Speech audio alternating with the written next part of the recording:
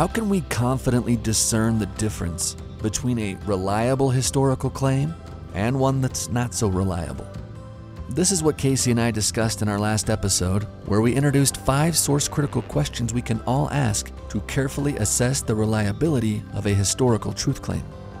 In today's episode of Church History Matters, we're going to practice putting these 5 questions to work by actually using them to measure and evaluate various historical truth claims about the witnesses of the Book of Mormon, a very high-stakes topic with conflicting claims in the historical record. I'm Scott Woodward, and my co-host is Casey Griffiths, and today we dive into our 5th episode of this series, dealing with truth-seeking and good thinking. Now let's get into it. Howdy, Scott. Hello, Casey. How are you? Good, I'm good. Well, good, man. Yeah, we're in the middle of it. We're doing our series on epistemology here, on Clear Thinking, Toolbox of Truth. We haven't settled on the title yet, have we? Seeking truth. Truth-seeking. Sound thinking. I like sound thinking. We're going to get there. We're going to get there. Would you call it the toolbox of truth? The toolbox of truth is my suggestion, because epistemology is an off-putting word. But epistemology is how you know what you know. How do you know what you know? Yeah. So, and here's our guiding quote for the series that summarizes where we're trying to get at. And this is that Elder Uchtdorf quote that we shared at the beginning on episode 1, where he said, "Latter-day Saints are not asked to blindly accept everything they hear. We are encouraged to think and discover truth for ourselves. We are expected to ponder, to search, to evaluate, and thereby come to a personal knowledge of the truth." That's what we're trying to encourage here. We've talked about how to evaluate doctrine. And then last time, Casey, we talked about how to evaluate history. And you walked us through kind of some questions that historians will ask when they come at a source. And it's questions that any of us can ask. We don't have to be trained historians. Do you want to walk us through those questions again? Yeah, let's walk through those again. So this is kind of a crash course in historical methodology. Okay. So if someone points us towards a source, you don't just blindly accept it. A couple questions you could ask. Number 1, how close is the source? The gold standard is a primary source, someone that actually participated in the event, someone that witnessed it themselves. Are we okay with secondhand accounts? Are we okay with thirdhand accounts? Yeah. I mean, secondhand and thirdhand could both be very accurate too. But the further you get from the primary source, the less accurate it tends to be. And so we're going to take a primary source over a secondary source. We talked about playing telephone last time. Yeah. When just a simple statement, Benedict Cumberbatch, passes through a group of people, it can become Peppermint Scooby Snacks, I believe it was. Peppermint Scooby Snacks, jumbled and garbled along the way. Number 2, how much time passed before it was recorded? So, again, something that's written down a couple years later isn't necessarily inaccurate, but human memory is fallible. Exaggerations, flaws tend to creep in. So we're going to take something that is as close to the source as possible. For instance, the Joseph Smith Papers site, which is a model of responsible historical scholarship, usually takes the earliest version of a revelation they can find. So this is going to sound weird, but section 20 of the Doctrine and Covenants, if you go and click on that on the JSP site, you're going to bring up a newspaper. Earliest version of section 20 they could find was a newspaper that was hostile towards the church, but that somehow got a copy section 20 and printed it in their newspaper earlier than almost any other source we can find. So we're going to go with the earliest source as the most accurate. Okay. The earliest is most credible because it has the least amount of potential for memory creep or memory erosion or whatever. Yeah. Okay, what's number 3? Number 3, what is the motive of the person telling the account? So does it seem like they have an axe to grind? What's the context in which it's happening? Was this person mad at the church? Is this person madly in love with the church? Is this person trying to promote an agenda? And we mentioned this, all historians have an agenda. Anybody that's being honest will tell you that they do. We try and take steps to mitigate our own agenda to show that we're being as neutral as possible, but it's there. The question is, does the agenda overwhelm what they're doing to the point to where they're trying to do something here and it's clear that they might go to great lengths. We talked about how John C. Bennett, for instance, is not a reliable historical source because his life shows that he always had an agenda and he was constantly engaged in acts of deception. Yeah. Number 4, how factual or opinionated is it? So does it rely on established historical facts that tie in with historical facts? There's that William McClellan letter we mentioned last time where he talks about Emma finding Joseph and Fanny Alger together. In the barn. Yeah. In the same letter, he says that Emma Smith found out Eliza R. Snow was pregnant and pushed her down the stairs and she miscarried. Locke Mackay, who's the head site director of Community of Christ, went and looked at those stairs and found out that it's physically impossible for that to have happened. It couldn't have happened with those stairs. So McClellan's either lying or going off some kind of rumor. It doesn't fit the facts that we know with it. And that was in the very same letter as the barn incident. Yeah. And that letter drives me crazy because people quote it as fact all the time. And it's just riddled with all kinds of inconsistencies and problems. And it's clear that McClellan has something going on. I think we mentioned this yesterday, but it's an 1872 letter supposedly capturing an 1846 conversation about something that happened in 1836. And even saying that Emma Smith would talk about stuff like this doesn't fit her MO, what we know about her. Too incredible to believe. Yeah. He's clearly got an axe to grind. Yeah.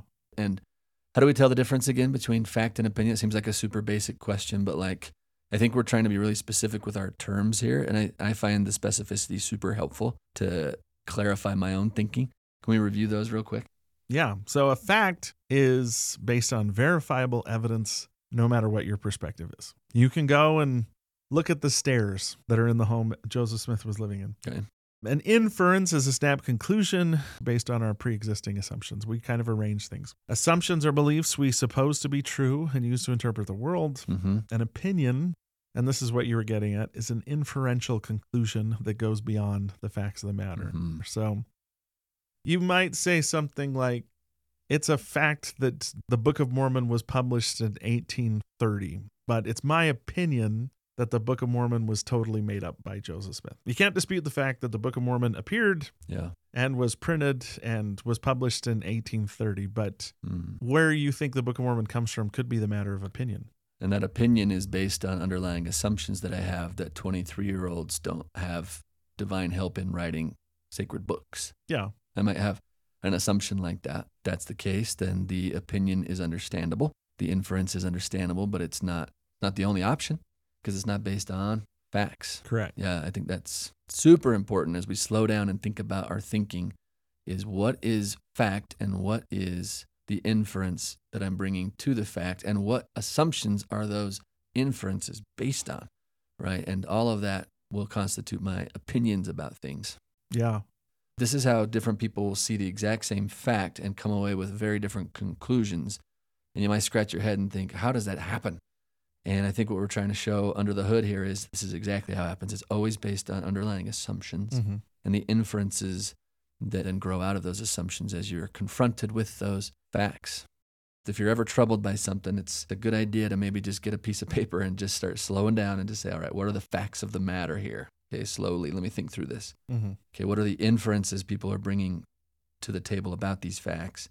And what assumptions are those based on? And are those assumptions testable? Can we actually get at those assumptions? Can we actually work on those? Is there any evidence that we could uncover or explore that might help educate those assumptions to make better sense of the facts? If you slow down really carefully, I think this is so helpful. And we're going to practice this in future episodes, but I just think this is so important. We're just going to keep coming back to that again and again. This is at the heart of slow, critical, sound thinking. Yeah.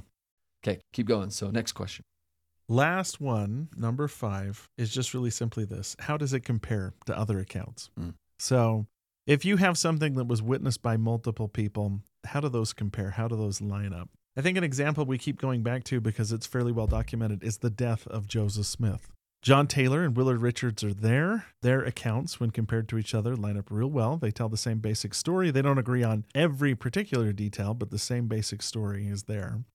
Where there's other accounts and things about Joseph Smith's death that just seem very wildly, that go either direction, either for Joseph Smith, he was amazing, God struck down anybody that tried to, harm his body or the other direction, that they're making assumptions. Mm-hmm. Like a good example would be Joseph Smith was in the window when he was killed of Carthage jail. Mm-hmm. Some people look at that and say he was a coward and he was trying to escape.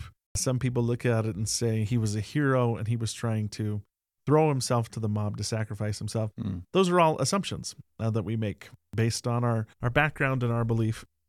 A good historical account, like I think Willard Richards' account of Carthage jail is a really good historical account. Mm. He's a primary source participant. He wrote it down within a couple weeks after the death. He definitely has motives, but he's transparent about them. It seems like he's not super opinionated in the sense that he thought the murder of Joseph and Hiram was wrong. Uh-huh. And when you compare it to other accounts, like John Taylor, like all the things that were brought up in the trial, it holds up. Yeah. Mm. It's very rare that you'll find something that's a total slam dunk on all 5 questions. You have to use your judgment. Mm-hmm. But if you ask these questions, it does go a long way towards saying, hey, this seems like good history, or this seems like bad history. Yeah. And that's why 5 questions is better than 1, right? Yeah. That's why we need 5 questions to come at this, because, there's not just one question that's just going to be a slam dunk to be able to really get at the truth here. Yeah. And history is messy, and so it's not like these 5 questions are going to automatically be a slam dunk either. Like you said, you're going to have to bring some judgment to the table here as you use these 5 questions. And as you read good historians, skilled historians, you'll start to see how they use these kinds of questions and this kind of thinking. And just watching them do it over and over again kind of helps you get into the rhythm of thinking like a historian. Yeah. Again, we would highly recommend, if you're super interested in history, that you go get a degree. But if you're not that invested, at least learning these basic skills, I think, is super helpful and can go a long ways to helping us to kind of evaluate things for ourselves, as President Uchtdorf was saying. In fact, his phrase was, we're expected to evaluate so that we can come to a personal knowledge of the truth. So we got to have some skill. So very helpful.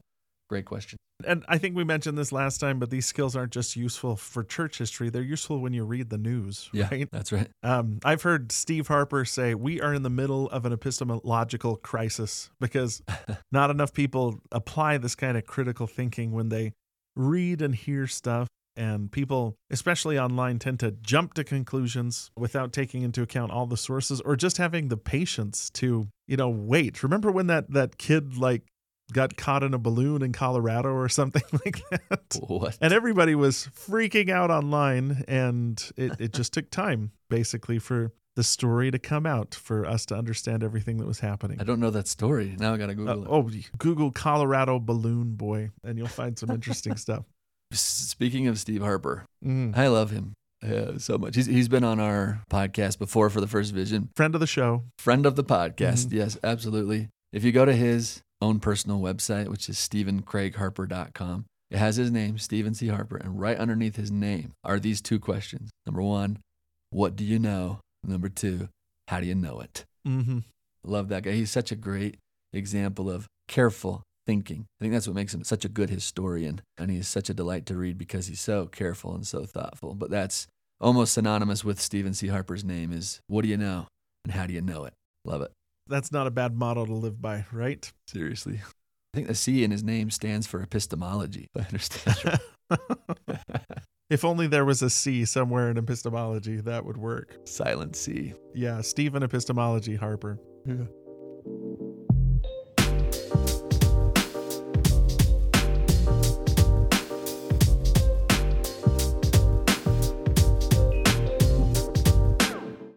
So I think what we're going to do today is do what we did with our doctrinal model, which let's take this out for a test drive. Okay. Let's use some real life examples and apply the 5 questions and see how some historical sources hold up.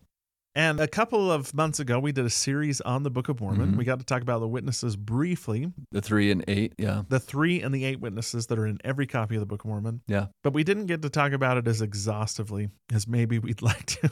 and this is always me and you. At the end of a series, we just kind of say, hey, we could have done 5 more hours, which we can. Yeah. And maybe one day we'll do like a whole series on all the witnesses. That'd be kind of cool. Like do an episode for an hour on Martin Harris, and then another one on David Whitmer, and then another one on, that'd be super fun. Oh, yeah. Actually. But yeah. If you're a nerd like us, then that's fun. Yeah.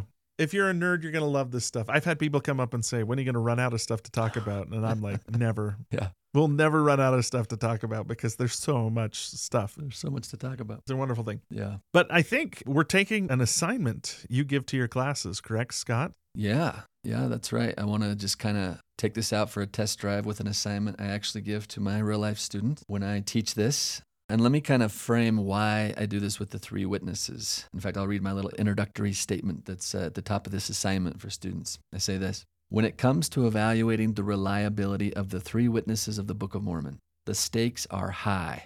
If they are lying, then this church is based upon a deceptive conspiracy in which they played a conspicuous role right along with Joseph Smith. If they are telling the truth, then the basic assumptions of atheism, secularism, and naturalism are demonstrably false. And the Book of Mormon is true, and God and Christ live. So the stakes in this undertaking are high indeed. Therefore, I ask my students, please put forth your best thinking in accomplishing this assignment. So, whoosh. Walk us through what this assignment is. So what I like to do in this is I say, all right, let's see what's the case against the three witnesses. What historical documentation is that case based upon? And then let's look at the case for the three witnesses and what historical documentation that's based upon. Okay.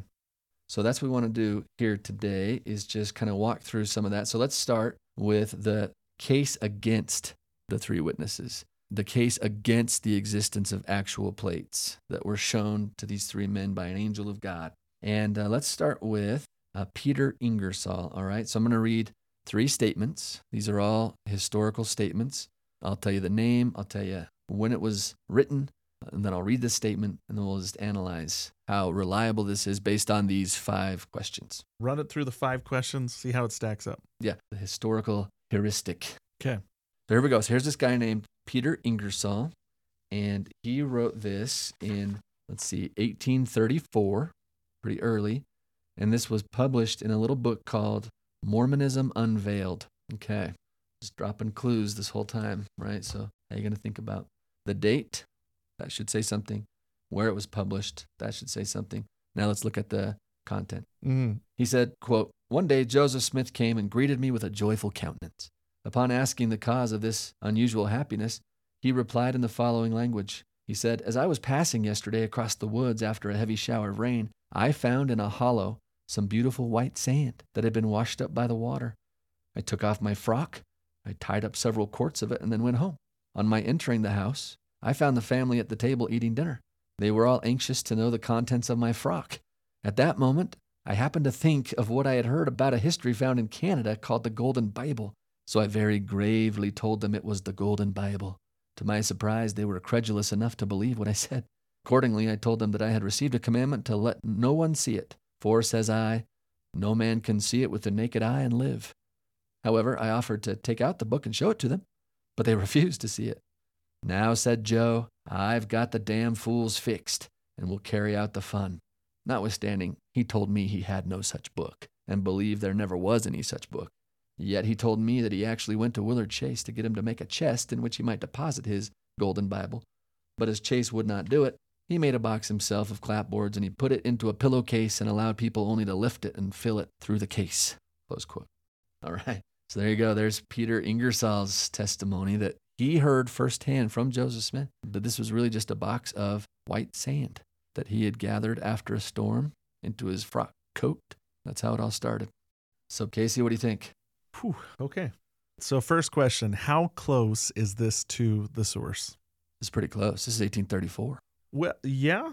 Like that's only a few years after the plates apparently were discovered, right? In what, 1827 is when 1827 was Joseph Smith receives the plates, and he talks about seeing the plates for the first time and telling his father about it as early as 1823. 1823. So that would put that 11 years before. So do we know anything about how close Peter Ingersoll's relationship was to Joseph Smith? I mean, I guess he's from Palmyra. I don't know if they were buddies. My inclination is to think they were not. Okay. But what do you know about Mormonism Unveiled? What can you tell our audience if anyone's like, what is that book?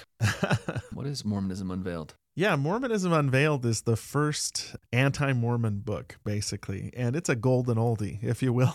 Yeah. It gets used over and over and over again by people that are antagonistic towards the church. Yeah. It's written by a guy named E.D. Howe, who was the newspaper editor in Painesville, which is near Kirtland. And he paid another guy named Dr. Philastus Hurlbut. The best last name in church history, Hurlbut. Well, I like his first name because he's not a doctor. His first name is Doctor. His first name is Doctor. And Dr. Philastus Hurlbut went to Palmyra and supposedly interviewed a bunch of people that knew the Smiths and comes back. And about a year later, they published this anti-Mormon book. So Yeah. I can't verify Peter Ingersoll's relationship with Joseph Smith, but if we take him at his word, it could be a primary source. Yeah. It could be. Yeah, he's saying he heard it directly from Joseph. Yeah, he's saying he heard it directly from Joseph. Yeah. How much time passed before it was recorded? You already mentioned this, but 1834. That's within a decade of when Joseph said he found the plates. It's 4 years after the Book of Mormon is published. Mm-hmm. That's not too late. That's not too late. That's fairly contemporary. So Yeah. on 1 and 2, depending on how much you trust the guy, it does fairly well. What do you think about number 3? What's the motive of Peter Ingersoll in telling this account? According to my reading of this, when he says that Joseph, quote, told me he had no such book and believed there never was any such book, and that he said that Joseph said that he's got the damn fools fixed and he's going to carry out the fun. Like the vibe I'm getting from that is that this is antagonistic and he's trying to discredit Joseph Smith. That's the vibe I get. So the motive seems to be to discredit Joseph Smith. Yeah, I agree too. So how factual or opinionated do you think this is? That one's hard to assess, isn't it? How do you assess that in this case? Well, I mean, none of this is in any other historical account that I know of. Yeah, my brain just did that too. I went to number 5. I went to question number 5. How does it compare to other accounts? Yeah. Anyone else ever get anywhere close to this? Yeah. I can't think of anything like that. So, and it doesn't seem like there's any sense of timeline. He's basically saying that Joseph Smith just kind of made this up on a lark, like it was some kind of joke, practical joke on his family that went way too far, which goes against everything not only Joseph says, but everything his family says. Yeah. And everything the Whitmers and Oliver Cowdery and Emma Smith and Emma's dad and everybody involved in the whole process says. Yeah. So, I mean, on number 5, it's a hard fail here. Yeah, number 5 is a hard fail, which then helps us kind of get at number 4, right? How factual is this? Well, he is contradicted by every other person who ever talks about this. Yeah. Yeah. There you go. So doesn't seem like anything he says lines up with what anybody else said about the coming forth of the Book of Mormon. And then you got a 531-page book to account for that. This practical joke turned into a fairly robust scriptural work. A pretty nice publication came out of that white sand. Yeah, the sand in the frock. We'll call it the sand in the frock model. Yeah. This is the sand of the frock model of Book of Mormon origins. Okay. Yeah. What grade do you give it? I'd give this like a D-, maybe.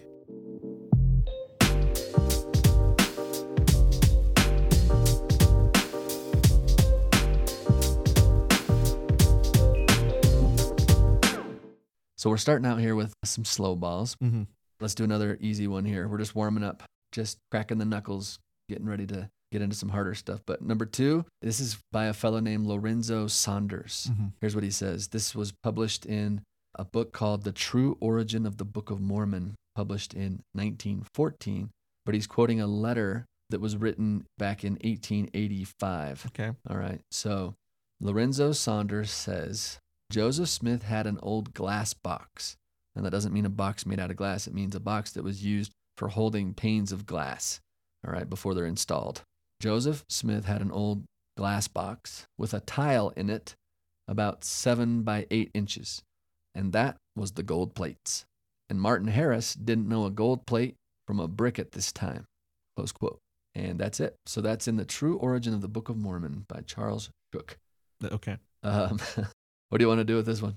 Whew. So, okay, how close is this to the source? What's Lorenzo Saunders' relationship to Joseph Smith? Do we know? I don't know. So we don't know if this is a primary source, a secondary source, a tertiary source. We don't have any information like that. He's not offering where he's getting his information. He's just saying, here's how it is. Not even making an attempt toward credibility in terms of that first question. Yeah. Like, How do you know this, Lorenzo? He's not giving us any access to how he knows this. Okay. Yeah. Okay. So that's a fail on question 1. He's not presenting any kind of relationship here. We should have the buzzer sound. Yeah. Number 1. Number 2, how much time passed before this was recorded? The book was published in 1914. The letter was written in 1885. That's a long gap. Yeah. It's not insurmountable. Yeah. Especially 1885, but that's a long time. Yep. Long time. Okay. What's the motive of the person telling the account? Again, that's difficult to assess, but I'll say to discredit Joseph Smith. I mean, seems like that's what they're going for here.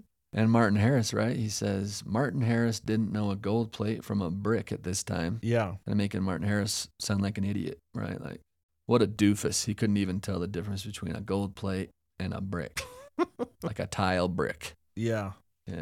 Okay. How factual or opinionated is it? He does have some facts in here, 7 by 8 inches. Mm-hmm. Box used for holding plates or panes of glass. I know of at least one source that talks about plates being held in some kind of box intended for glass. That's actually Emma's dad who says that. But it seems fairly opinionated, especially in the derogatory way he kind of talks about Martin Harris here. It feels. Yeah. And then, I mean, number 5, how does this compare to other accounts? Yeah. Oh, boy. I mean, first of all, let's don't even address there's a tile. Yeah. But to say Martin Harris, who's a fairly wealthy and successful farmer, couldn't tell the difference between a set of gold plates and a brick seems unfair and also doesn't match. Yeah. That strains credibility just a little bit. Yeah. And so, gosh, I don't know if this one does well on any of the 5 questions, to be honest with you. Yeah, I read that, and in like 4 seconds after reading it, I'm like, right. I just move on. Like, Lorenzo, whatever, dude. Yeah.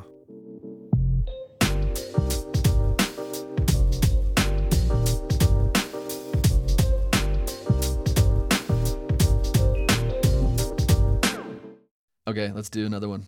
Okay. Thomas Ford. All right. Old Tom Ford. The old governor of the state of Illinois. He was governor when Joseph Smith died. Yep. This is hilarious how he starts this account out. Listen to this. Oliver Cowdney, Martin Harris, and Daniel Whiteman solemnly certify that they have seen plates which contain the records translated by the gift and power of God. So already I'm like chuckling at this guy, his credibility. Oliver Cowdney and Daniel Whiteman, along with Martin Harris. Okay, so he got 1 out of 3. He got 1 out of 3, right? Give him some points there. He says this. He says, the most probable account of these certificates, meaning of their witness that the plates are real, and then the 8 witnesses who certify that Joseph showed them the plates. He said, the most probable account of these certificates is that the witnesses were in the conspiracy, aiding the imposture. But I have been informed by men who were once in the confidence of the prophet that he privately gave a different account of the matter. By the way, this is written in 1854. Okay, 1854. So he has it from some insiders, he says here. Yeah. That here's what really happened. Joseph told his followers, who were anxious to see the plates, that they could not be seen by the carnal eye, but must be spiritually discerned. The power to see them depended upon faith, which is the gift of God, to be obtained by fasting and prayer and mortification of the flesh and exercise of the spirit. That so soon as he could see the evidence of a strong and lively faith in any of his followers, they should be gratified in their holy curiosity. So he set them to continual prayer and spiritual exercises to acquire this lively faith, by means of which the hidden things of God could be spiritually discerned. And at last, when he could delay them no longer, he assembled them in a room and produced a box, which he said contained the precious treasure. The lid was opened, the witnesses peeped into it, but making no discovery, for the box was empty, they said, Brother Joseph, we do not see the plates. The prophet answered them, O ye of little faith, how long will God bear with this wicked and perverse generation? Down on your knees, brethren, every one of you, and pray God for the forgiveness of your sins, and for a holy and living faith which cometh down from heaven. So the disciples dropped to their knees and began to pray in the fervency of their spirit, supplicating God for more than 2 hours with fanatical earnestness, at the end of which time, looking again into the box, they were now persuaded that they saw the plates. And then he says, I leave it to philosophers to determine whether the fumes of an enthusiastic and fanatical imagination are thus capable of blinding the mind and deceiving the senses by so absurd a delusion. Close quote. Okay. Wow, huh? Tom Ford. Good old Tom Ford.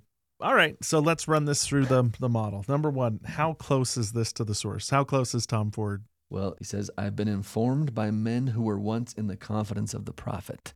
So this is the whole I know a guy He knows some guys. kind of thing. Yep. He doesn't say who this is, what circumstances this took place. Yeah, no. And it kind of kills me that he says that Joseph privately gave a different account of the matter. Yeah. So he's saying the source is Joseph Smith, that Joseph Smith kind of took aside several men that were in his confidence and was kind of like, let me tell you what actually happened. Let me tell you what I did to these rubes kind of thing, which, boy. Okay. Yeah. How much time passed before this was recorded? 1854. That is 25 years after the witness's experience takes place. Yep. And Tom Ford wasn't there. And I guess he knows a guy that was there who says, I mean, if you totally are trusting Tom Ford, then Joseph Smith is the source. Mm-hmm. But that's okay. Yeah. What's the motive of the person telling the account? Well, I don't know for sure, but when I was reading this last line, I feel like I started to see why he was telling the account when he said, I leave it to philosophers to determine whether the fumes of an enthusiastic and fanatical imagination are thus capable of blinding the mind and deceiving the senses of so absurd a delusion. I feel like I'm starting to get his vibe a little bit, like what he's driving at. Yeah. Oh, Tom Ford. He's trying to prove Joseph Smith is such a powerful Svengali that he can, through force of will, just get. This is like the Emperor's New Clothes in reverse. Yeah. Oh, that's a great comparison. Yeah, Joseph Smith is so powerful he can be like, no, there are plates, and all of a sudden they'll see plates. Look with the eye of faith, down on your knees, look into the box. Yeah. Which again goes back to how factual or opinionated this. I would say this sounds like pure opinion to me. I don't know if there's a fact cited in here. He even gets the names wrong of the three witnesses. No, he got Martin Harris right. Yeah, so that's fact. Yeah. Credit where credit's due. Yeah. Credit where credit's due. But who is this Oliver Cowdery and Daniel Whiteman? Yeah, I wonder if Daniel Whiteman found out about this and was ticked off. He's like, hey. Because he could be quite cantankerous. Oh, Tom Ford, buddy. Come on. You're better than this. Yeah, this doesn't compare well to any other account that I can think of. No. Yeah. No. All right. Those were the easy ones. All right. Those were the softballs. Those are just kind of for fun. Like, are y'all warmed up? Do you see how these tools are used? Okay. Stay tuned for a hard one.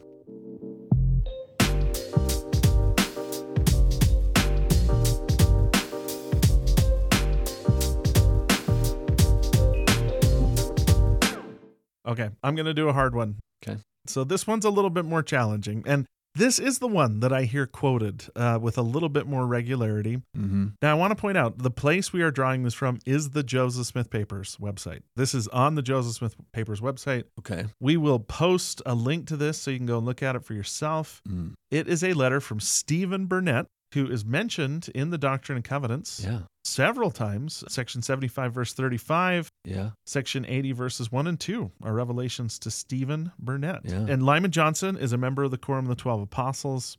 Date is 15th of April, 1838. So this is a letter he's writing to Lyman Johnson. Letter he's writing to Lyman Johnson. And I'm not going to read should we read the whole letter? What do you think here, or part of it? Let's read part of it. Let's read the relevant parts. Do we need any more background on Stephen Burnett? We should give some context here. 1838 is right after the Kirtland banking crisis. Yeah. And Stephen Burnett, who was a missionary in the church, Stephen Burnett gets baptized in 1831 when he's 18. Yeah. So by 1838, he would have been around 25 years old or so. Apparently, he gets really upset and becomes disaffected during the Kirtland banking crisis and becomes one of the ringleaders of the opposition in Kirtland. Mm-hmm. And that's shortly before, about a year before he writes this letter. Yeah, didn't he become associated pretty strongly with Warren Parrish, who was like the ringleader of the Kirtland apostasy? Yeah, Warren Parrish is the guy who charges into the Kirtland temple with a Bowie knife and causes calamity and panic and everything like that too. Yeah. I should mention, I'm going to plug here our website, Doctrine and Covenants Central, which has a pretty good little biography of Stephen Burnett Yeah. that it seems like Joseph Smith wasn't fond of him either. Especially after his apostasy. Yeah. From around the time that Stephen wrote this letter, Joseph Smith writes the following about Stephen Burnett. Quote, an ignorant little blockhead by the name of Stephen Burnett, whose heart was so set on money that he would at any time sell his soul for $50 and then think he'd made an excellent bargain, who had got wearied of the restraints of religion and could not bear to have his purse taxed, ran to Kirtland, got into the temple, and tried with all his powers to bring forth something, nobody knows what, nor did he know himself. After some terrible gruntings and finding nothing coming up but an abortion, rose in his anger, proclaimed all revelations lies, and ran home to his daddy with all his might, not leaving even an egg behind, and there sat down and rejoiced in the great victory he obtained over the great God and all holy angels, how he had discovered them liars and impostors. Whew. Joseph, take it easy. There's some sick burns in that letter. This was published in the Elders' Journal. Yeah. And I think we need to do an entire series maybe on the Kirtland apostasy. Oh, yeah. Because this is so rich, and we just drop people right in the middle of something that was like, well, what was that? Why is he being so aggressive? Well, if you understand the history of that time, like, it was nutso. And so we're going to have to do a whole series just to do this right. And I think there's actually some super important lessons to learn from the Kirtland apostasy that are super edifying, actually. So, but anyway, yeah. That's the context. This is right in the middle of one of the worst periods of Joseph Smith's life, when people right and left that he used to trust and that were his right-hand people are now not only falling away, but then turning against him, right? Stephen Burnett is writing to Lyman Johnson, who is a member of the Quorum of the 12 that's apostatized and been excommunicated, ex-apostle. So in this letter that we're about to quote, this is Stephen Burnett, who we just got a little background on him. Yeah. Who's pretty ticked at Joseph already. He ran into the Kirtland temple trying to prove there's no such thing as revelation by trying to get a revelation through grunting and distortions and finding nothing that came out, no revelation. He proved by that act there was no such thing as revelation. So that's kind of where this kid is at right now. Yeah. He's pretty angry and he's trying to kind of show that this is not true. Yeah. Okay, so here's a letter. And we're not going to read the whole letter, but we're not trying to pull a fast one on you. Go and read the whole letter. We're going to read the parts that pertain to the witnesses of the Book of Mormon. So, okay, here we go. I'll read it. Wait, what's the date? The date is the 15th of April, 1838, about a year after probably the severest moment of apostasy. Okay. Brother Lyman Johnson, dear sir, I have with pleasure just received your favor, postmarked the 26th, and now you see I take a large sheet that I have ample room to write. My heart is sickened within me when I reflect upon the manner in which we, with many of this church, have been led, and the losses which we have sustained, all by means of two men in whom we placed implicit confidence, that Joseph Smith and Sidney Rigdon, are notorious liars. Ooh. I do not hesitate to affirm, and can prove by a cloud of witnesses, and this not all. Joseph has prophesied in a public congregation lies in the name of the Lord. And under religious influence he has filched the monies of the church from their pockets and brought them nigh unto destruction, leaving helpless innocents destitute of comfortable support, while he has squandered the hard earnings of those to whom it justly belonged. Oh, we better pause right there for a second. So this does seem like he's still smarting from the Kirtland Bank failure. Yeah. Like a lot of people lost money when the Kirtland Bank went down. Mm-hmm. As did a lot of people in the U.S. at that time in the Panic of 1837. Like tons of banks failed. Kirtland was one of them, and a lot of people lost a lot of money, super ticked at Joseph, because if the prophet of God invites you to invest in a bank and then you lose your money, like what does that say about him is kind of where a lot of these people were at, right? Yeah. Okay, continue. Okay. So this is the part that pertains to what we're doing. I have reflected long and deliberately upon the history of this church and weighed the evidence for and against it, loath to give it up. But when I came to hear Martin Harris state in public that he never saw the plates with his natural eyes, only in vision or imagination, neither Oliver Cowdery nor David Whitmer, and also that the 8 witnesses never saw them, and hesitated to sign that instrument for that reason, but were persuaded to do it, the last pedestal gave way. And in my view, our foundation was sapped and the entire superstructure fell in a heap of ruins. Ooh.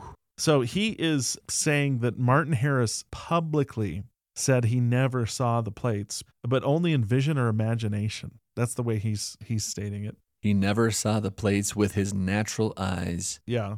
Only in vision or imagination. Yeah. Okay. And then he's not saying that he saw them say this publicly, but that Oliver Cowdery and David Whitmer said the same thing. And he's saying the 8 witnesses never saw them and hesitated to sign that instrument for that reason, but were persuaded to do so. And this is what breaks this guy. He just can't handle it once he's heard that. That's when the foundation was sapped and the entire superstructure fell into a heap of ruins. Yeah. Man, actually hurt for him right here. That's brutal. Yeah. Later on in the letter, I am well satisfied for myself that if the witnesses whose names are attached to the Book of Mormon never saw the plates, as Martin admits, that there can be nothing brought to prove that any such thing ever existed. For it is said on 171 page of the Book of Covenants that the 3 should testify that they had seen the plates, even as Joseph Smith Jr. If they only saw them spiritually or in vision with their eyes shut, Joseph Smith never saw them in any other way. And if the plates were only visionary, I am well satisfied that 29 and 37 chapters of Isaiah and Ezekiel, together with others in which we depended to prove the truth of the Book of Mormon, have no bearing, but are entirely irrelevant. If any man differs from me, I can adopt the language of Josephus. He is at liberty to enjoy his opinions without blame from me. We are well in usual health. My respect to your family and friends. I am, with respect, yours, Stephen Burnett. Okay, let's run this through the model, because this is a little bit more serious, right? Yeah. I'd call this intermediate to hard. Yeah. Because this is pretty contemporary, Yeah. right? He's saying, he wrote this shortly after this supposed admission of Martin Harris occurred. It's firsthand. He's saying, I heard Martin Harris say this, and that's when the last foundations gave way of my testimony. If that's not true, then nothing's true, right? Yeah. Wow. Yeah, what do we do with this? He said that he heard Martin Harris state in public that he never saw the plates with his natural eyes, only in vision or imagination. Neither Oliver Cowdery or David Whitmer, nor did the 8 witnesses ever see what they claimed to have seen. Yeah. One other excerpt from the letter that we accidentally skipped over. Mm-hmm. I was followed by Warren Parrish, Luke Johnson, and John F. Boynton, all of who concurred with me that after they were done speaking with Martin Harris, arose and said he was sorry for any man who rejected the Book of Mormon, for he knew it was true. He has said he had hefted the plates repeatedly in a box with only a tablecloth or handkerchief over them, but he never saw them, only as he saw a city through a mountain. And he said that he never should have told the testimony of the 8 was false if it had not been picked out of the air, but should have let it pass as it was. Now, Brother Johnson, if you have anything to say in favor of the Book of Mormon, I should be glad to hear it. So he's adding that he heard Martin Harris say that Martin Harris had picked up the plates when they were in a box and with a tablecloth over them, but never saw the plates, only as, here's the phrase he uses, as he saw a city through a mountain, and said he never should have told that the testimony of the 8 was false if it had not been picked out of the air, which I'm not sure what that one means. Yeah. But let's run this through the model. Here. Okay. How close is this to the source? He is claiming to be firsthand. Yeah. He's claiming he saw it too, and he's claiming that Warren Parrish, Luke Johnson, and John F. Boynton were there. Right there with him, yeah. And spoke with Martin Harris. So on the one point, Stephen Burnett is a primary source, but it's secondary in some senses because he's saying, I heard Martin Harris say. Yes, that's important. Yeah. How much time passed before it was recorded? He doesn't really give a date here. That's true. Yeah, we don't have a date on when Martin Harris supposedly made that statement. That's a good point. We don't know. I assume since Stephen Burnett is active in the church until around 1837, sometime 1837, 38, but we'd be making an assumption there. Yeah. What's the motive of the person telling the account? I think he feels a need. To me, it sounds like Stephen Burnett feels a need to explain his own reason for leaving the church. Yeah. And why he's reaching out to Lyman Johnson and what their relationship is, I'm not sure. But it sounds like they have a level of trust with each other. And so he's explaining to Lyman Johnson why he's out. I'm trying to remember, is Lyman Johnson out by this time? Lyman Johnson is out. I believe he's been excommunicated by this time. And Lyman Johnson does not come back to the church, though. You might remember Lyman Johnson does come back and visit the Quorum of the 12 in Nauvoo. Yeah. Wilford Woodruff says Lyman Johnson told him that, air was sweeter, life was better. I wish I could believe now as I believed back then, but I can't. And then he leaves. Super sad account. Yeah. How factual or opinionated is it? Yeah. How factual is this? Because what we're trying to understand is, what did Martin actually say versus what did Stephen Burnett say that Martin Harris said, right? That's the hard thing here. Yeah, we're filtering everything through Stephen Burnett. And I'm still trying to go through the whole, he never saw them only as he saw a city through a mountain, and what that means. He also says that Martin Harris said the 8 witnesses never saw the plates, and that he only saw the plates through his spiritual eyes or in vision or imagination. And I don't know if he's claiming that Oliver Cowdery and David Whitmer said that, or that Martin Harris claimed that they said that too. Yeah.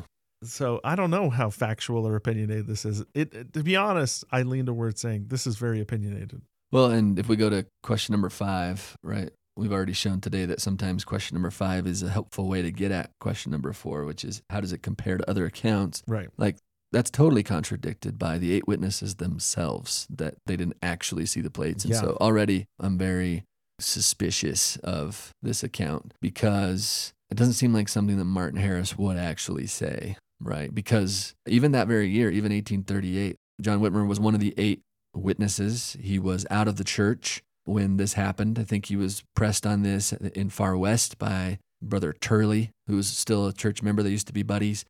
He pushes John Whitmer in front of his now anti-Mormon friends. He says, "You're inconsistent." John Whitmer says, "What do you mean I'm inconsistent?" And he says, "You said that you saw the plates, and now you're out of the church. Like, that's inconsistent." And John Whitmer said, "Listen, I now say in front of everybody here, I actually saw those plates, okay? I saw them. They were metallic. They had some odd writing on them, but I couldn't read it. I couldn't read the writing, okay? I don't know if they're true.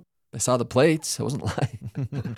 And that's actually this same year, 1838, if I remember right. That's remarkable counter evidence, right? That, again, how factual is this? Like, did Martin Harris really say that none of the 8 witnesses actually saw the plates? That's contradicted on so many levels that I'm already like suspicious of this. Yeah. I'm not so suspicious of Martin Harris as I am of Stephen Burnett's telling of Martin Harris's words. Yeah, and I got to imagine that in the middle of the Kirtland apostasy, if that's when this happened, one of the 3 witnesses saying that he only saw the plates like you see a city through a mountain, and that the 8 witnesses didn't see the plates at all, would have been reported by somebody else. He said that he heard Martin say this in public. He says that there were several other people there. People he lists here, Warren Parrish, Luke Johnson, and John F. Boynton. I don't know of any time when those guys made this claim. And it seems like Warren Parrish especially would have ran with this. Yeah. It's a damning claim. Yeah. It seems like it would have been in more places than this letter between Stephen Burnett and Lyman Johnson. So here's an interesting take on it from Richard Lloyd Anderson. Okay. I think we might have plugged this book earlier. We should plug it now if we haven't.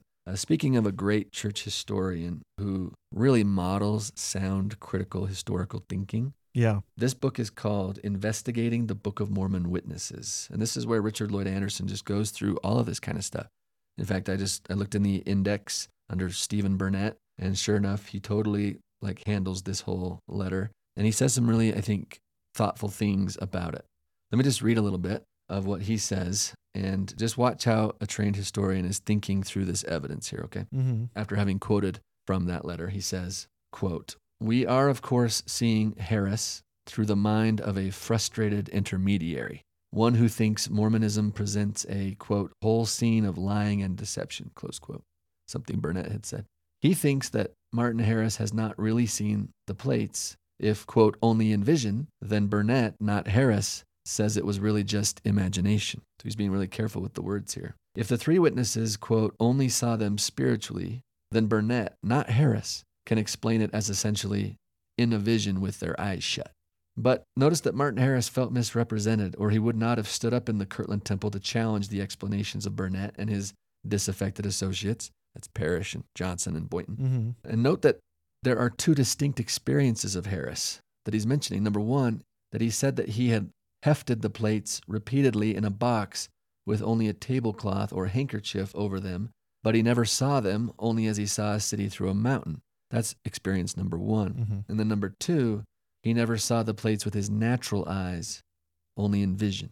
And so this would be 2 very distinct times, right? The first would be back when Martin Harris was scribing for Joseph Smith, and during his scribing, he never saw the plates. He only was able to heft them while they were in a box.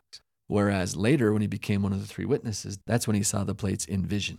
And so Anderson continues here. He says, getting at the real Martin Harris requires subtracting Burnett's sarcasm that seeps into the above wording. Note the two italicized appearances of only, used in the sense of merely, to say that besides lifting the box of plates, Martin had also seen them in vision. The point restated at the end of the quotation, only saw them spiritually or in vision, or only visionary. In other words, Burnett heard Martin say that he had seen the plates in vision. And when Burnett uses the word only 4 times to ridicule the experience, that shows his disbelief, not Martin's. Martin's candid denial of seeing the plates while translating was sometimes exaggerated into a denial of ever seeing the plates. But even Burnett reports Martin claiming 2 types of contact with the plates. And then the most important point, I think he says this. So Burnett paraphrased Martin Harris with the evident rationalizations of a skeptic. But Martin knew his own experience and remained a convinced Book of Mormon believer. Study of his subsequent interviews shows how strongly he insisted that the sight of the angel and plates was as real as the sight of the physical objects around him. Close quote. So that's important to consider, right? Mm-hmm. Like, how does it compare to other accounts? The question number 5, it's like, well, Martin Harris actually had ample opportunity to testify for the rest of his life, decades and decades after this, and he continued to consistently say that he actually saw the plates.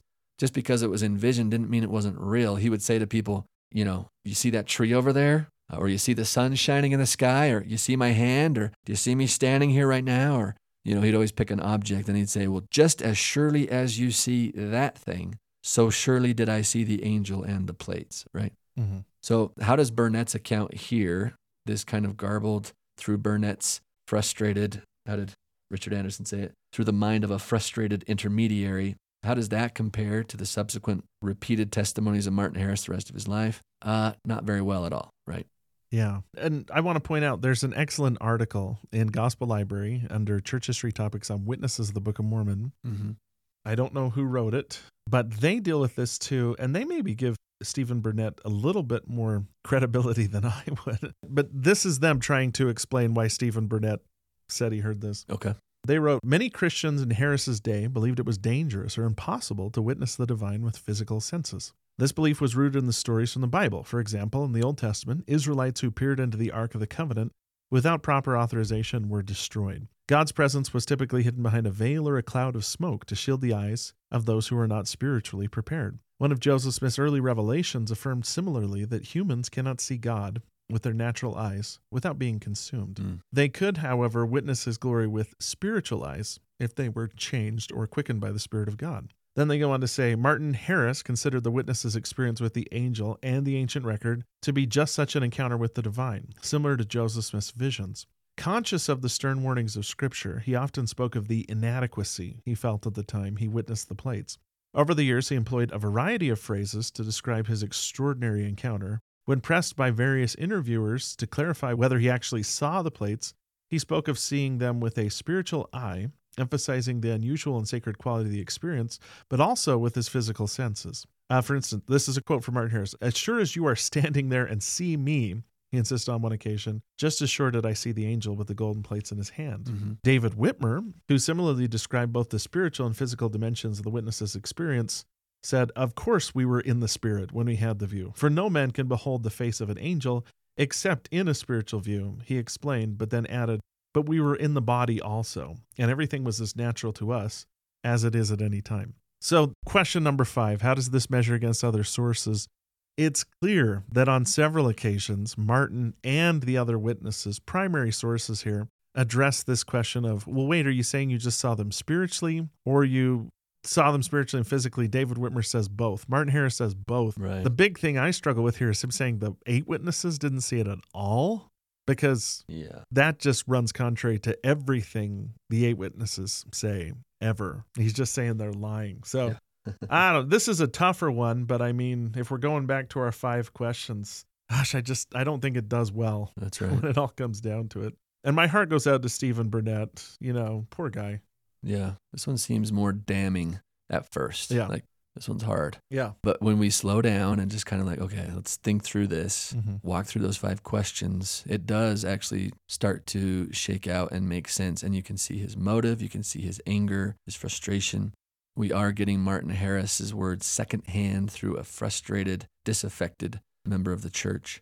When you compare that to everything that we have from the witnesses both before and after that in terms of the actual reality of their experience, it doesn't hold up well at all. No. Right. And so, in fact, let me just share one example. Okay. I think this is historical gold. This is Oliver Cowdery, who wrote a letter. So this is in his own handwriting. Mm-hmm. This is December 1829. This is the very year they had their experience. Mm-hmm. And as far as I know, this is the earliest account of any of the three witnesses that we have. 10th of December, 1829, a letter from Oliver to a guy named Cornelius Blatchley. Looks like he's responding to Cornelius's letter. He says, "You wish to know whether there could not possibly have been some juggling or deception at the bottom of the three witness experience. A few words on that point may suffice, ? It was a clear, open, beautiful day, far from any inhabitants, in a remote field, at the time we saw the record of which it has been spoken, brought and laid before us by an angel arrayed in glorious light, who descended out of the midst of heaven." And then he says, "Now if this is human juggling, judge ye." The word juggling is a word for deception back then. Mm-hmm. If that's deception, you judge, sir. Yeah. And that's the end of the quote. So let's run this through the model. How close is this to the source? 100%. 100%. Okay. How much time has passed before it was recorded? The letter's dated 29th November, 1829. That's probably less than 6 months Yeah. after the witness experience, which was sometime in the summer of 1829. So boom, boom, those looking good on the first two. Mm-hmm. What's the motive of the person telling the account? It seems like Oliver's motives are to convince people that the Book of Mormon's true. How factual or opinionated is this? He says at the beginning that Cornelius had asked him, he says, you wish to know whether there could not possibly have been some juggling at the bottom of this. Well, let me say a few words and see what you think. And then he just says it really plainly. Yeah, it doesn't seem like there's a lot of opinion. In fact, he goes out of his way to basically say, here's what I saw: a glorious light, a clear, open, beautiful day, far from any inhabitants, in a remote field at a time we saw the record. So he's trying to strike a neutral tone. And how does it compare to other accounts? Pretty good. Booyah. Pretty good, actually. Yeah, it lines up with what the other witnesses say. It lines up with Oliver Cowdery says the rest of his life. It lines up. I mean, when we talk about this, it's funny because we always dance around, but there's the testimony that's actually in the book. Yeah. Oliver's there when the book's published. He has corrective power if he wants to change anything, but Yeah. he's willing to put it in there. So I would say this one does pretty good. Yeah, and there's a ton of this kind of evidence, like you said, throughout their whole life. Yeah.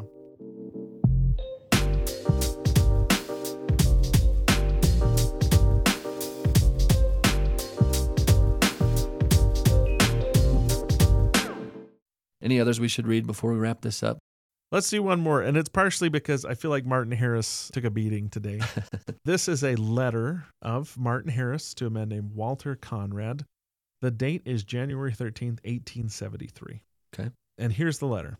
"I now solemnly state that as I was praying unto the Lord that I might behold the ancient record, lo, there appeared to view a holy angel, and before him a table, and upon the table the holy spectacles, or Urim and Thummim, and other ancient relics of the Nephites. And lo, the angel did take up the plates and turn them over, as we could plainly see the engravings thereon. And lo, there came a voice from heaven, saying, I am the Lord. And the plates were translated by God and not men, and also that we should bear record of it to all the world, and thus the vision was taken from us. And now, dear brother, I would that you might look upon my countenance and know that I lie not, neither was I deceived, but it pleases the Lord that I must be content to write these few lines." So, how close is this to the source? Primary source. Comes directly from Martin Harris. Mm. How much time passed before it was recorded? We're a little weak there, 1873. Mm-hmm. But again, I would say this isn't the first time he said it, right? This is the 100th time he said it. This is This is a consistent story he's been telling ever since 1829. Yeah. Right. And so I don't know that 1873 is weak on that. If the first time they'd ever said this was 1873, I would say that's a problem. But yeah, I don't count this as a problem being a consistent telling from 1829 to 1873. In fact, that in my mind strengthens it. Yeah, you can investigate this, but we pulled this one account out of a huge stack of similar accounts. Yeah. What's the motto of the person telling the account? He signs it yours in the gospel of Christ. He's trying to convince people that the Book of Mormon is real. I lie not, neither was I deceived. Yep. That's his goal here, right? He's trying to convince people. He's telling the truth, and he feels like he wasn't tricked on this. When he says, I would that you might look upon my countenance. I'm writing this letter now, but I wish you could see my face and know that I'm not lying. Yeah. How factual or opinionated. I'm just contrasting his language here with the whole Stephen Burnett, I saw the plates like you see a city through a mountain, which I'm still trying to figure out what that means. Yeah. In contrast, Martin says, the angel did take up the plates and turn them over so we could plainly see the engravings thereon. Mm-hmm. And there came a voice from heaven saying, I am the Lord, and the plates were translated by God and not men. So that seems much more factual. Here's what I saw. I'm describing what I saw. And how does it compare to other accounts? Pretty well. Bullseye. Seems to line up with what Martin said, with what David said. And I'm sorry, we're not probably going to have time to cover David, but I'm going to recommend there is a book called David Whitmer Interviews, put together by Lyndon Cook, that just has all the interviews David Whitmer did. We were going to bring this up, but David Whitmer actually published an article refuting an encyclopedia that had said he had denied his testimony. Yeah, he was pretty feisty about this. He wanted everyone to know that he had never denied his testimony. And even when he was like an old man, like the one thing that could get him going was if you insinuated that maybe it had been a hallucination or maybe some sort of a trick. That's when he would get all huffy and stand up even and point to his eyes and say, these eyes saw the angel and the plates. And he'd point to his ears and say, these ears heard the voice of God bearing testimony. He was pretty passionate. He was. Again, we're doing all this for a purpose. If we go back to those tools of historiography that we've been discussing, the reliability of a historical account. Like you said, some of these attacks on the witnesses are just ludicrous. They don't line up with anything. Some of them are a 5-point failure on the scale. Some of them, like Stephen Burnett's, score a couple points for being contemporary and supposedly being a primary source, but they fail badly when they're compared to other sources. Yeah. The witnesses, on the other hand, all paint a fairly consistent picture. And if you're following the rule of, is it a primary source? When did they write it down? What did they state as their motives? How factual or opinionated was it? And how does it compare to what the other witnesses say? It's pretty solid. Yeah. If you're being honest and open as a historian, you've got to say that these counter accounts to the witnesses are pretty weak. Yeah. The accounts from the witnesses are pretty strong just by using the objective tools of reliable historicity that we've kind of laid out here. And we pointed out in a previous episode when we talked about them a little bit that back to question number 3, like what's their motive in telling their accounts? Like David Whitmer had been out of the church for decades when he bore most of his witness of the Book of Mormon. Martin Harris was out of the church for decades. Same with Oliver Cowdery for about a decade. And they didn't have skin in the game. They didn't have a reputation to uphold within the church. We feel like that actually strengthens their case. Like they didn't have ulterior motive, if we could say that. What their testimony does do is show us that they actually were consistent with what they said the voice of God told them to do, which was to stay true to their testimony of the Book of Mormon. And if they would do that, then they would be okay. And how do they say it? That their garments would be unspotted at the last day. That's an important point to bring up always with the 3 witnesses, is to say, what motive would they have for continuing to testify of the reality of their experience when they were out of the church, sometimes angry at Joseph Smith, and they were in the best position of anyone in the church to hurt Joseph Smith and to compromise his mission and his testimony, and yet they did not. Yeah. For me, that weighs pretty heavily in the balance. Yeah. Here's their statement you hinted at.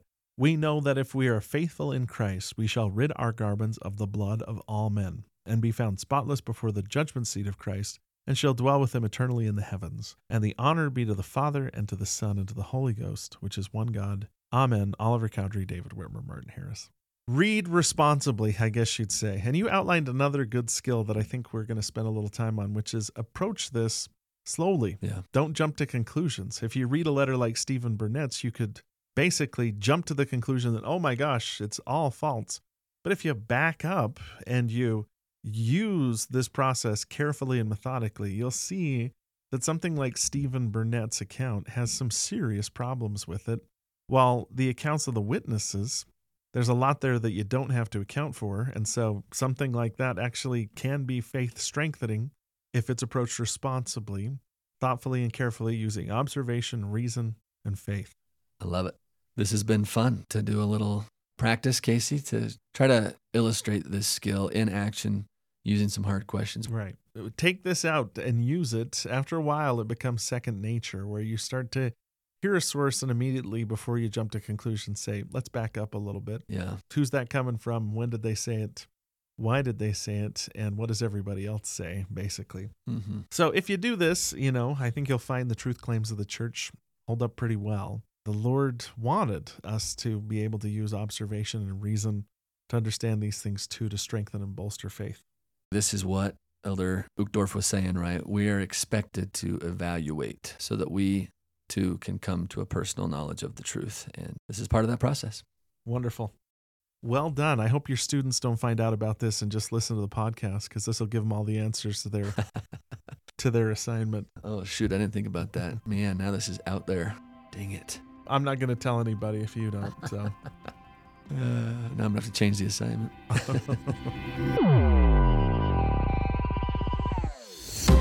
Thank you for listening to this episode of Church History Matters. Join us next time as we introduce the next skill we believe to be vital in seeking truth and preserving faith, a skill we're calling mental flexibility, which is the skill of humbly revising our assumptions in light of better information. Sounds simple, but it turns out that productively unlearning and rethinking our assumptions about God, prophets, and the church isn't always easy. We'll take a look at a crucial moment in our church's history that illustrates why this skill is absolutely worth developing. If you're enjoying Church History Matters, we'd appreciate it if you could take a moment to subscribe, rate, review, and comment on the podcast. That makes us easier to find. Today's episode was produced by Scott Woodward and edited by Nick Galletti and Scott Woodward, with show notes and transcript by Gabe Davis. Church History Matters is a podcast of Scripture Central, a nonprofit which exists to help build enduring faith in Jesus Christ by making Latter-day Saint Scripture and church history accessible, comprehensible, and defensible to people everywhere.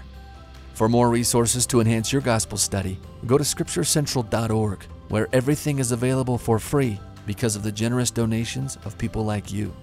And while we try very hard to be historically and doctrinally accurate in what we say on this podcast, please remember that all views expressed in this and every episode are our views alone and do not necessarily reflect the views of Scripture Central or the Church of Jesus Christ of Latter-day Saints. Thank you so much for being a part of this with us.